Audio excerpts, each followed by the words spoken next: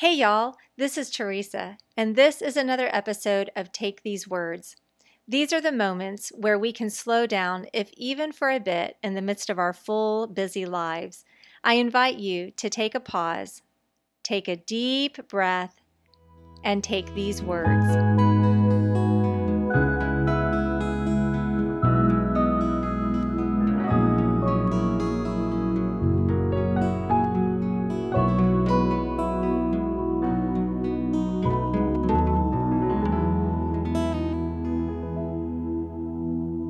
I often say that our hearts are full, holding the joy and sorrow not only of our own life, but of the world.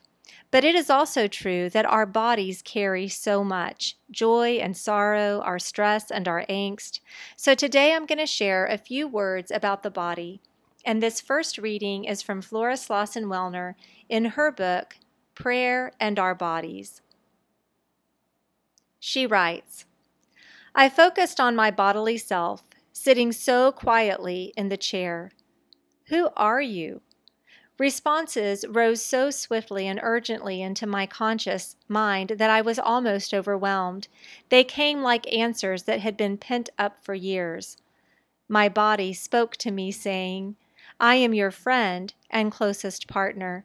Sometimes I am your father or mother. Sometimes I am your child. Always I am your lover and spouse. I am the truth teller. I witness to you your unknown self. I am the faithful messenger and recorder of your memories, your powers, your hurts, your needs, your limits. I am the stored wisdom and hurts of the ages and generations before you. I am a gift giver. Through me, you live and move in God's creation. Through me, you have your vital link with the rejoicing, groaning, travailing universe. I am your partner in stress and pain.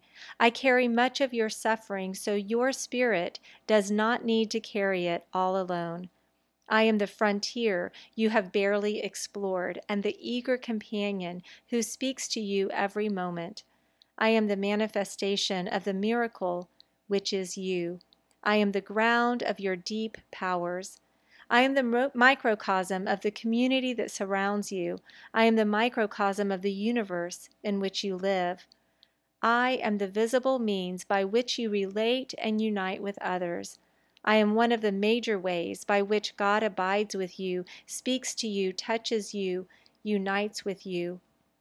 Far from separating you from your spiritual life, I open it to you. You can pray with me, for me, and through me. And I can pray also, in my way, when you cannot. I am always in embrace with you, though sometimes you ignore me or even hate me or try to harm me. I will never leave you.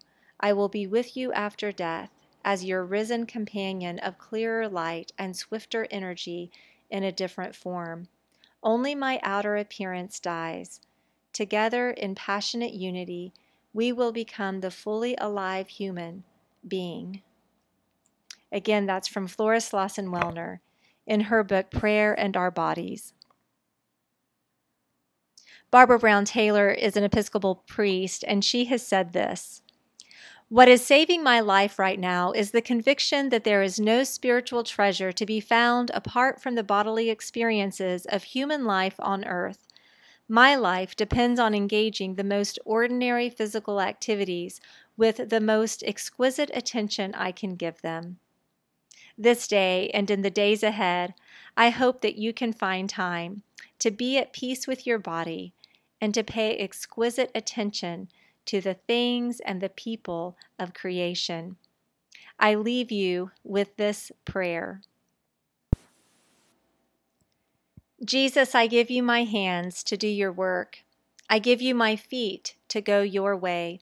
I give you my eyes to see as you do. I give you my tongue to speak your words. I give you my mind that you may think in me. I give you my spirit that you may pray in me. And most of all, I give you my heart that I may love myself and others and all of creation. Amen. Friends, it is always so good to be with you. Thanks again for being here. I'm here because of you, my listeners, and take these words as possible because of my fabulous team at University United Methodist Church in Austin, Texas. Renee Moreno and Chad Jones are dedicated, smart, and always fun to work with. They guide me along, and they make sure that this podcast gets to you each and every weekday morning. And I'm grateful for Alistair Forsyth, who provides us with the music. Friends, thanks again for listening. Take care, and remember, you are good, you are beloved, and you are enough.